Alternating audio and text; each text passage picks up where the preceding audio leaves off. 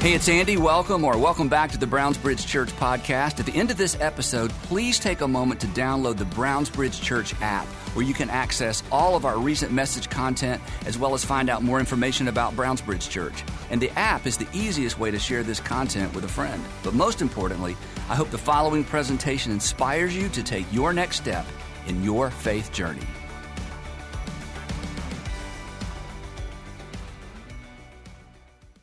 So, Madonna and I are the same age. I'm glad you laughed. See, some of you took speech in college, or you took a speech class somewhere along the way. And Dr. Rifkin, when I was at Georgia State University, said, when you start a speech, you got to have like an opening line that's an attention grabber. I just thought Madonna and I, just those three words, I just had everybody's attention anyway. See, we're the same age, but we also have something else in common that is way more important. And I discovered what we have in common, believe it or not, reading a Tim Keller book. Many of you are familiar with Tim Keller. And in this particular book, he referenced an interview that Madonna did with Vogue back in 1991. At the time, Madonna and I were 32 years old. She was killing it in her particular profession. And I was taking middle schoolers to Six Flags. A little bit of a difference. Anyway, since then, because that's a long time ago, before some of you were born, since then, she may have figured out how to manage the dilemma that she talks about in this particular interview, but it's something that I can relate to even now, and I think it's something that probably many of us can relate to. So here's what she said. She said, I have an iron will. That's not the part I can identify with. I have an iron will, and all of my will has always been to conquer some horrible feeling of inadequacy. She says, I always struggle. I'm always struggling with that fear. I push past one spell of it and discover myself as a special human being, because we want to be special, right? And then I get to another stage and I think, I'm mediocre and uninteresting. So don't raise your hand, okay? But do you ever feel mediocre and uninteresting? Well, it might be because you are. I'm just kidding. Okay, anyway, but you might be. In other words, it's just this whole idea of I'm just, there's nothing special about me. And so here she is wrestling with this. And of course, we hear this from anybody who's famous, and we think, what, mediocre and uninteresting? The fact that you're even being interviewed by, an internationally acclaimed magazine. Anyway, and she said, I find a way to get myself out of that. I'm feeling mediocre and uninteresting, and then I find myself a way out of it. Again and again, this happens. My drive in life is from this horrible fear of being mediocre. And that's always that fear, that's what's always pushing me. Because, and then this was kind of the, showstopper for me a little bit. Because even though I've become somebody, I still have to prove that I am somebody. And my struggle has never ended. And it probably never will. So what she's telling us, honestly, is that she's a striver. She's successful, and, in this case, she's very self-aware. And many of us can relate to that angst, that discontent, that fear of being mediocre. Maybe in your profession, or maybe relationally, that dread of falling behind. That thing that's probably in all of us, whether it's in you as a mom or in you as a dad or in you professionally or academically, that sense of never enoughness, that the constant pressure to compete and the constant pressure to win in the court of public opinion. And you may not think of it in these terms, but all of you have a court. All of us have a court of public opinion. Your court of public opinion may be the people you go to school with, that you want to achieve and you want to succeed and you want to be popular, but there's a court. Maybe your court of public opinion is at work. The people you're competing with, you're trying to measure up to, please your boss, or maybe you are the boss and you want the people that report to you to love you and like you, and you're constantly aware of what people are saying, what they're thinking, and how you're measuring up. Maybe your court of public opinion is just one person. It may be your father-in-law, because you married his daughter. And now you just feel a little bit judged and you feel a little bit less than, and you're constantly trying to navigate, negotiate in such a way that you feel accepted by him. Or maybe your court of public opinion is your parents. Or maybe it's your older brother or your older sister. Or maybe you're a mom and you got little kids, and the court of public opinion is all the other moms. And they're coming over to your house. And your house looks like children live there. And you can't have your house look like children live there because they're gonna judge you. They're your court of public opinion. And that hasn't even crossed their mind, but it crosses your mind. So the point is, we're all in some ways, we have a court of public opinion that we're competing in. For me, sometimes it's other pastors and other churches. And maybe you feel like I do sometimes, taking your foot off the accelerator, falling behind. And again, it's a joke. Falling behind who? People who don't even know there's a race. So I don't know if you can relate to that or not, but I can. So we're going to talk about it. Today, we're in part 2 of our series we launched last time we were together, Icon, the empowering invitation of the cross. The cross, you knew this before you got here, before you tuned in, the cross is the icon for Christianity. For most modern Christians, the cross basically, represents a way of believing. But in the first century, the cross represented something else. It represented a way of living, a lifestyle. And the cross was actually an invitation to an alternative way of life, alternative but not intuitive. In fact, to outsiders looking in at this different way of living, in fact, maybe to you looking out from the outside into this different way of living, it just seems foolish. In fact, the author of half the New Testament, that's the word he's going to use. We're going to look at it in just a minute. He says, from the outside looking in, the invitation of the cross, the way of Jesus, it is foolish. It's crazy. In fact, you might even chalk it off as lazy, because it's an invitation that's so contrary to our nature that we are tempted to decline the invitation, as we said last time, every single day. Because every single day, if you are a Jesus follower or if you're a Christian, you are invited every single day to follow the way or embrace the way of the cross. It's an invitation, and you get to choose whether or not you do it, even as someone who's placed their faith in Jesus as Savior. And if you're not a Christian, or you're sort of anti-Christian, or you're still trying to figure it out, you are standing on the outside of our faith tradition, which is fine, and you're looking in. And this way of life that we're going to talk about, if it strikes you as crazy, lazy, or just foolish, the good news is you're not alone in your estimation, because again, the gentleman who wrote half the New Testament, that's the word he uses to describe it. Now, the challenging thing, is that I'm convinced, it's just, no scientific method here, just my opinion.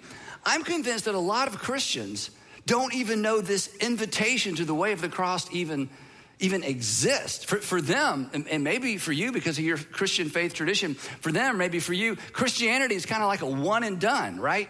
I prayed a prayer and asked Jesus, to come into my heart. And then I was baptized, or I went through a class. So now Jesus is my Savior. Or to, quote Crawford Loritz, I love this statement. He says, for a lot of people, for a lot of Christians, Jesus is a point of reference. Oh yeah, I put a check in that box. Oh yeah, I'm a Christian. Oh yeah, I was baptized. I prayed a sinner's prayer. So, for many Christians, Jesus is my Savior, and the cross is my good luck charm. The cross is just a reminder to other people that, oh yeah, I'm one of those people. I'm one of those Christians because I accepted Jesus. Jesus is my Savior, and I have a cross, and the cross is my good luck charm. Now, let's get back to the real world. Let's get back to living. Let's get back to the stuff of life, to use a phrase that Solomon coined in the Old Testament. Let's get back to chasing after the wind. A race with no finish line. A race where we grade ourselves and compare ourselves to other people who are chasing after the wind. People who, in many cases, aren't paying any attention to us, even though we are competing mentally with them. It's the way of life that fuels, and again, we've all been there or are there. It's a way of life, chasing after the wind is a way of life that fuels discontentment. And the thing is this, discontentment leaks. It leaks onto your family. It leaks onto your direct reports. It leaks into your friendships. Discontentment communicates to the people around you, and you may not even know this is going on, but it is. Discontentment, if people begin to feel like they're competing with our quest for something that might not include them. As we said last time, ambition and achievement, these are good things. These are God-given things. This is a reflection of the image of God in you. I mean, it is in us to be ambitious and to get things done just like it was with our Heavenly Father. We were born to take things that are chaotic and to bring order. These are good things. These are God-given things. But if you hand these two things the reins of your life, they wear you down and they wear you out. They're good things, but they are poor masters. And if you're a Christian, you already have a master. We already have a master whose icon is not the checkered flag, is not a trophy, and is not a crown. The icon for our master is the symbol of suffering and shame and loss. Our icon is the cross. And the cross serves as an invitation. And as we're going to see today, it serves as an empowering invitation. An invitation to live for the approval of one rather than living for the approval of everyone. To live according to the agenda of the one rather than the ever-changing, ever-shifting agenda of the culture that we live in and work in and play in and go to school in every single day. So last time we were together, I gave you a frustrating assignment. I heard from some of you. I got it. In fact, it was so frustrating that I think I might have said this last time. I was hesitant even to offer this question. I ran the question by several people like, is this too much? Is this too much too soon? And the question was, I said, I want you to consider something. And the goal was to get us thinking in terms of the way of the cross, because it is so other, it is so contrary, it is so backward, it is so against the grain. And so I said last time, if you weren't here, the assignment was, hey, when you find yourself this week at odds with someone at work or at school or at home, there's conflict, there's tension, to ask yourself, not act on it because it's too risky, but to at least ask yourself as you're in that conflict or going back and forth or considering how you're going to respond, what would choosing to lose look like in this situation?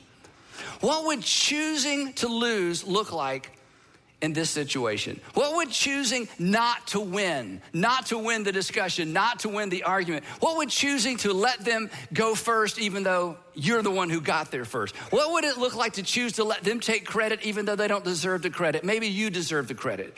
But what would it look like to let them pull ahead, have their way? And in many instances, this is just too terrifying to do. It's just so un-American, doesn't fit your temperament, doesn't fit the way you're wired, doesn't fit the way you operate. It's not the way. In fact, it's not the way things get accomplished. It's not the way of the world. And so you can say no, because the cross is an invitation. So you don't have to accept the invitation. In fact, you will be tempted, I'll be tempted every single day not to accept the invitation of the way of the cross. Most Christians, I'm afraid, don't accept that invitation. That's why we look collectively. That's why we act collectively. And most importantly, it's why it seems Christians react like everybody else. Now, as we said last time, the person who understood this and had the greatest clarity around the contrast between the way of the world and the way of the cross is the Apostle Paul. And the reason he had such extraordinary clarity, if you know his story, is this, that he was a professional striver, okay, in his pre-Jesus days. He was a professional striver. He actually prided himself, which is so strange. He documents this himself. This isn't what people said about him. This is what he said about himself. He prided himself as the best in class Pharisee of the first century. He outworked, which meant he out-obeyed everybody he knew. He was ahead of the class when it came to being a religious, law-following, God-following, God-worshiping, Old Testament law-keeping Pharisee. And this is why he's so helpful to us, then he meets Jesus personally. And in a matter of moments, not weeks and years, in a matter of moments, he has clarity around the contrast between the way of the kingdoms of this world, which is all anyone ever knew and all he ever knew, and the way of Jesus. And his clarity fueled his passion to take the message of Jesus all around the Greek-speaking world, all around the Mediterranean realm. He realized that Jesus was not an add-on, that the cross was not a good luck charm. It was a way of life. And not just a way of life, it was the opposite way of life. It was against the grain in almost every component, every facet. In a way, the way of the cross was an invitation to join the losers club. Because by every first century measure, Jesus lost. Jesus lost on purpose, with a purpose, and the purpose included you and included me. And he says, now, I want you to come follow me. And if you do, and if enough of you do, we will change the world and we will change the culture of the world. So when the Apostle Paul introduces this whole idea of the way of the cross to a group of Greek-speaking, educated, striving men and women in Corinth, he acknowledges right up front what he knew they were going to think when they heard about this crazy idea, this crazy way of life. Maybe the thing that you've already started thinking about, just based on what I've said so far. Here's what he said. He said, don't be shocked. I get it. I know where you're coming from. Common ground. For the message of the cross, I'll admit, it's foolishness. It's crazy. It's backwards. It's lazy. I mean, it just doesn't line up with anything that you've ever done or anything maybe you've ever even seen before. The way of the cross is foolishness. And now he's going to tell us who sees it as foolish and who doesn't. For the way of the message of the cross is foolishness to those who are, and I know we're getting a little grammatical here, present participle. We're going to see another present participle in just a minute. All the English teachers sat up straight. Yeah, okay. Present participle. Those who are perishing. That the message of the cross or the way of the cross is foolishness to those who are perishing, to those who are fading away. To those who assume that all there is to life is this life. To those who assume that what you see is all that you can possibly get. And when it's over, it's over. Who assume that this life is all there is. And yet, in spite of that, they cling to the life that they've made for themselves. They cling to the life that they've made for themselves because after all you see is all you get. They cling to their fading reputation, their fading beauty, their fading health, their fading relationships, their fading hopes and dreams. They cling to the things that are perishing or the things that are fading as if they can stop the inevitable. Because the cross and the way of the cross, and this is where it's challenging for me and challenging for you. The way of the cross represents everything those who are perishing resist. It represents their greatest fear, fading away, falling behind, becoming less and less and less relevant. Now, his point that he's about to make, because this is so amazing, but Paul's words are a little dense. If you've ever tried to read some of the letters of Paul, part of the problem was he wasn't writing, he was dictating. So when you dictate, you just have long run-on sentences. So when you read some of the things that Paul wrote, it's like, wait, where is the subject and where are we in this? So it's a little bit clunky, but here's the point he's about to make. His point is this, that scrambling to reclaim and maintain what can't ultimately be reclaimed and maintained, that scrambling and working and chasing after the wind to reclaim and to maintain what can't be reclaimed and maintained, that's what's foolish. Not the message or the way of the cross. Here's what he says.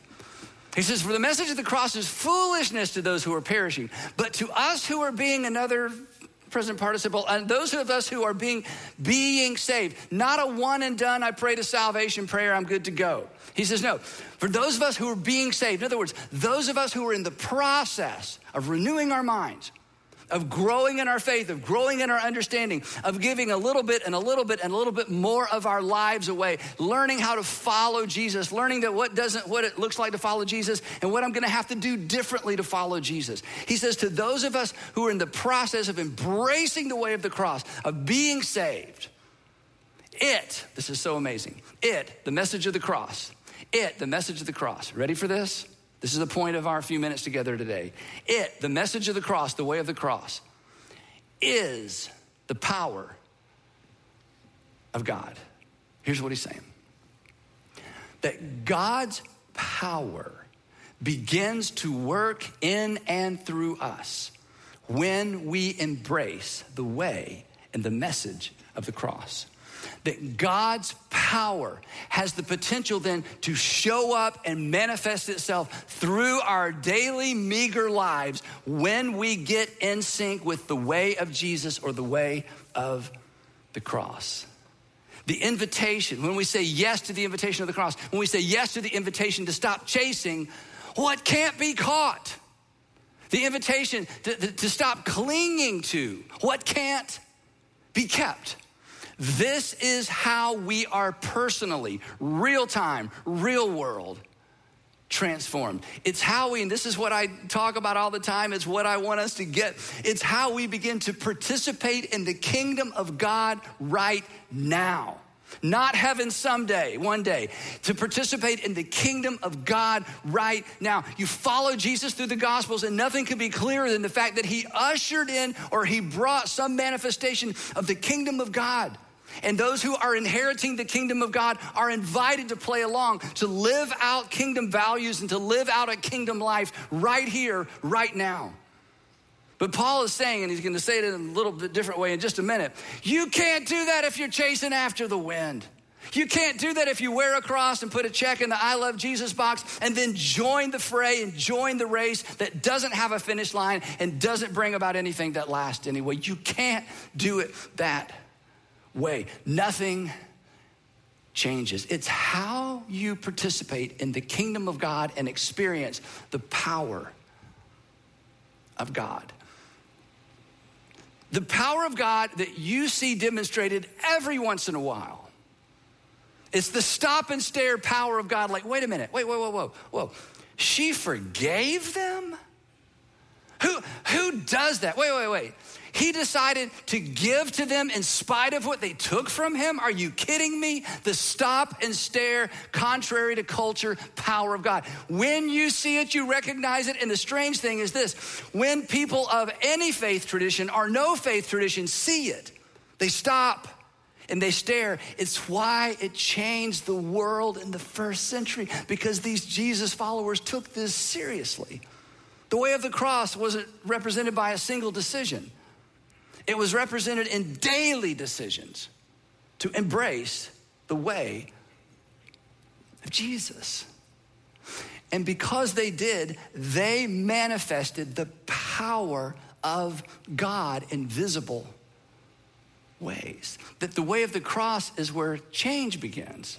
It's because the way of the cross is when we begin to live in sync with the life of Jesus. We live in sync with the Spirit of Jesus, what the New Testament refers to as the Holy Spirit who dwells in us. The Spirit that produces through us what we will never produce ourselves as long as we're chasing the wind. You can't have it both ways, Christian or not. The Spirit that produces through us, we're gonna talk about it in a minute. Well, we can't produce ourselves as long as we're chasing the wind, because as long as you're chasing the wind, I'm chasing the wind, I'm striving, I'm competing, I'm comparing. And the Spirit of God and our Savior sits back and says, that's not how we do it. That's kingdoms of this world. And you're really good at it. You built the biggest one and you got the fastest one and your beauty outlasted most of the other people's beauty. I mean, your kids are the smartest kids, but wow, that's not how we do it. That's not the kingdom of God. That doesn't change anything. And it all fades and it all goes away. And what does this new way produce? What does the Spirit of God produce in us? And here's the interesting thing. Most of us can quote the list because the Apostle Paul, in his letter to the Christians living in the Roman province of Galatia, he gives them a list of, hey, when you surrender to the Spirit of God, when you surrender to the way of the cross, when you surrender to the way of Jesus, here's what's going to be manifested in you. He says, it's the fruit of the Spirit, not the fruit of good behavior in order to get the date. Not the fruit of good behavior in order to do well in the interview. We all know how to do that. The fruit of the Spirit is a response to the world around us that causes people to stop and stare because it is so otherworldly. It is so against the grain. It is so different. It's so admirable. These are the people that you want to marry. These are the people that you want your kids to date. These are the people you want to work for and work with. And here they are. Again, many of us can quote him. He says, The fruit of the Spirit is love and joy and peace, patience and kindness. We talk about this all the time. Kindness, you know what kindness is? Kindness is I'm going to loan you my strength rather than remind you of your weakness. We live in a world that's constantly reminding you of your weakness, and the Jesus followers come along and say, I'm not going to talk about your weakness. I'm just going to loan you my strength. Patience, you know what patience is? Patience is I let you set the pace and then I walk at your pace. I don't say, come on. No, you set the pace. I'm going to walk at your pace. Who does that? People living in sync with the Spirit of God. Do you know what these are, actually? These are all responses. So you don't get up tomorrow morning and go out and say, today I'm going to be patient. Well, you got to wait and see, right? Patience is a response. I'm going to have self-control. You know what self-control is? It's a response. It's a response to when you want to control somebody else and you realize, oh, no, I've embraced the way of the cross. I don't control other people. I surrender to the Spirit of God to control myself. I don't control outcomes. I don't control people. I don't control the circumstances. I don't control anything. I'm going to allow the Spirit of God to control. These are all responses. And do you know what these responses require? Power, not weakness. Impatience, weakness. Unkindness, weakness. Unfaithfulness, weakness. Not going to be good because you don't deserve it, weakness.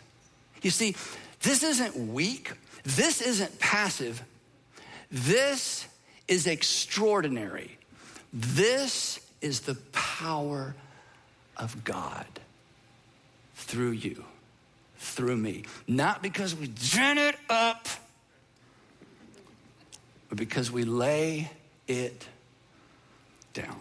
2 verses later, he says this to the same group. He says, look, the Apostle Paul again, since we live by the Spirit, since God placed his Holy Spirit in you as a pledge of the fact that you belong to God, since you live, since you have eternal life because of the Spirit, he's like, come on, let's do the next reasonable, logical thing. Let's keep in step with the Spirit. In other words, this is an invitation to live in a different direction. When your salvation is just a one and done, but you don't embrace the way of the cross or the way of Jesus, or we don't embrace the way of the cross or the way of Jesus, you know what happens? We don't experience the power of God. And collectively, do you know what that means as a church? When the church doesn't get this right, it means we don't make a dent and we don't make a difference. And people look at the church like they're looking at the church in America right now, just to be honest. They just look at the church from the outside and they conclude, in fact, if you're not a Christian or not a believer, you're going to love this next part, okay? You're just applaud. This may be your favorite part of any sermon you've ever heard before. They just look at us and they conclude that Christianity is just a religious cover for a group of people who want things their way, their candidate, their policy, their thing. They're just an ideology. They're just against the things their group is against, and we're for the things our group is for. I mean, come on, there's nothing special about that group.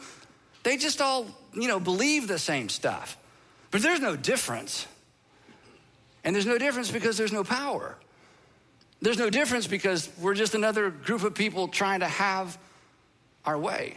They notice that we use the same strategy and tactics as everybody else to get our way. Because once the body of Jesus embraces the strategies and tactics of the kingdoms of this world, we have already lost. It's the very thing we talked about last week. It's the very thing Jesus said no to in his third temptation. And do you know what we lose first? Or I should say, do you know who we lose first? We lose the next generation of potential Jesus followers. Because the next generation of potential Jesus followers, they want to know, hey, before I decide and commit to follow Jesus, because to follow Jesus is going to cost me something. To follow Jesus means I'm living against the grain. Hey, before I choose whether or not to follow Jesus, are you following Jesus? Before they decide they want to know, are we? Are we? Are you? Am I? Or are we just a group of people who want our way in the world? Dang it. Back to what Paul said to the group in Corinth. This is amazing. He taunts them. He says this, I love this. Hey, so where are the wise people? Come on, he says, show me the wise people. Where are the wise people? I mean, because he's talking to this group, they're in Corinth. They're very educated, very sophisticated. They got all this cool rhetoric, it's a very cosmopolitan city. He's like, oh, come on. You don't want to do the way of Jesus, because it's too countercultural. You don't want to do the way of Jesus because it won't work. You want to, chase the wind. So tell me, show me the wise people. It's amazing. And then he says, this is so good. Has not God made foolish the wisdom of the world? Translated, hey, haven't you seen enough? Haven't you lived long enough to know it doesn't work? That the predominant way isn't the way? Show me the wise people, he says. The predominant way isn't the way because with the predominant way, everything eventually slips away. Come on, make it super practical. Haven't we attended enough funerals to know what really matters? What really gets celebrated? What's worth celebrating at a funeral? And because of what I do, I go to too many funerals. I did a funeral this past Thursday for a guy who's a few years younger than me, was in our wedding. I've known him longer than I've known Sandra, and his parents are there. And in 2020, I did the funeral for his older brother. They've buried both of their sons. I've known them for years and years and years. It's tragic. And yet their faith, I'm going to talk about it in a few weeks. I'm going to tell you some of that story. Their faith is amazing. But the point is, as we're sitting there celebrating Keith's life, what are we celebrating? What do you celebrate at a funeral? Have you ever, and because of what I do, I've been to a few funerals where you got to look hard for something to celebrate. Because in the end, we know what matters. And that's what Jesus, your Savior, who says there's more to this life than this life, invites you and invites me into. What do we celebrate? Do we celebrate winning at a funeral or serving? Achievement or character? What they clung to or what they gave away, what they fought to preserve, or their willingness to fight for the rights and the benefit of others. See, we celebrate selflessness. In those moments, we realize that the value of a life is always measured by how much of it was given away. And Paul says, so show me the wise people out there chasing the wind. What do they have to show for it? Nothing. He says, you think the message and the way of the cross is foolish? That's foolish.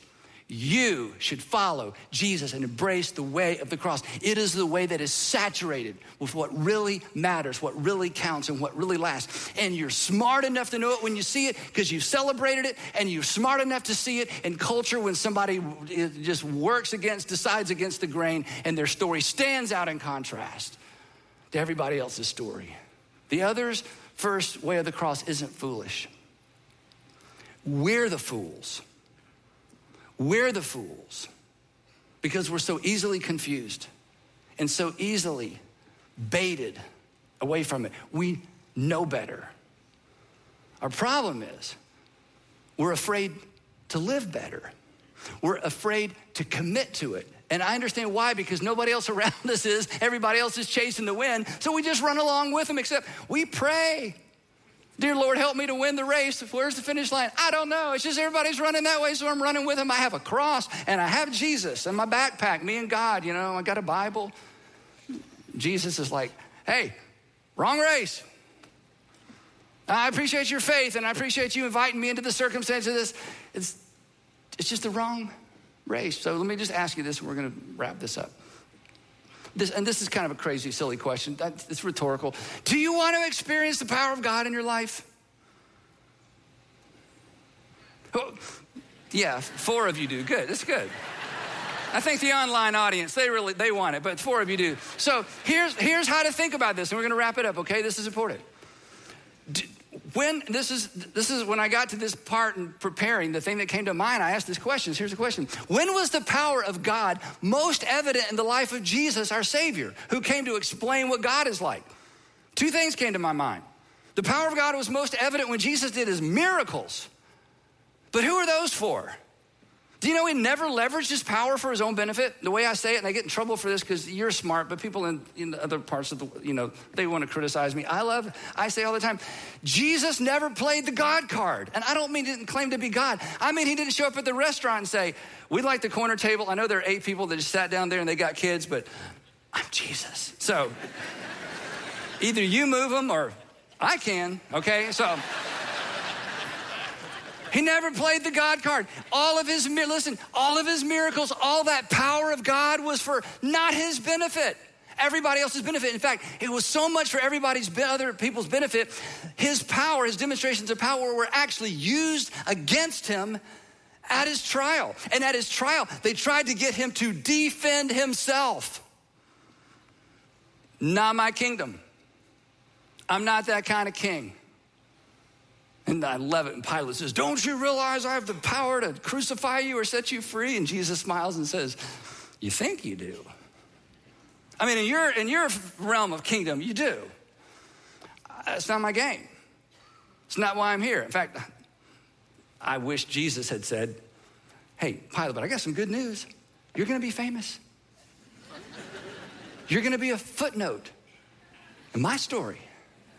The story of the kingdom of God come to earth. When's the other time Jesus manifested the power of God? Golgotha, the hill where he died. We would have been most horrified the moment God was most glorified. We, in our kingdoms of this world way of thinking, we would have looked away. We would have gone inside because the smell on that hill would be enough to drive you away. The ultimate loss was the ultimate expression of God's power. Do you want to experience the power of God in your life? By losing, he won. And don't be confused. I talked about this last week. I'm going to probably say this every time. Look, this is not an invitation to being passive or just folding our arms and being lazy. Well, God's just going to work it. Follow Jesus through the Gospels. Follow the Apostle Paul through the book of Acts. This is not about this. The way of the cross, this is so important. The way of the cross is an invitation for you to leverage your talent and your opportunities to their full potential for the glory of your King who loves you and invites you to follow him against the grain. For the message of the cross is foolishness to those who are perishing. But to those who are perishing, Paul says, okay, how's that working for you? Show me the wisdom. Show me the wise person. But to those of us who are being saved in the process of transformation, the message of the cross is the power of God. So I'm going to frustrate you a little bit. We're just going to leave it there. And if I were you, I'm thinking, okay, wait, Andy, I'm not arguing with you. I just don't understand. I don't know what that looks like. What does this mean? I mean, losing. And I can't answer that question for you personally. But here's a breadcrumb. This week, when there's conflict, and you got there first, but they say they did. And it was your idea, but they say it was theirs. And they're fussing and griping, and in the middle of that, would just school, work, home, just ask yourself. You don't have to do anything yet. Just consider. Let's take this as far as we can mentally. What would choosing to lose look like in this situation? And again, I can't tell you exactly what it'll look like. But I know what this represents. In that moment, you ready for this? This is so amazing. In that moment, it represents an opportunity. It represents an opportunity for the power of God to be demonstrated in you. And we will pick it up right there, next time, an icon, the empowering invitation of the cross. Heavenly Father, there's something about that that's so inviting and so scary. But my husband, but my wife, but my boss, Father, will you please do it? There's no way I could do it. Would you just give each of us eyes to see this in a way that helps us understand, what does this look like? We don't want to do something dangerous or foolish, but we don't want to hold back. So give us eyes to see. Give us ears to hear. And would you please, please, please raise up an enormous, multiplying community of Jesus followers in our country and in the world who are willing to get this right. I pray for the fathers, pray for the moms, pray for the employers, people with lots of influence, for wherever we are on any of those spectrums. Help us to know how this looks and give us the courage to embrace it with all our might. And Father, manifest your power through your church. In Jesus' name, amen.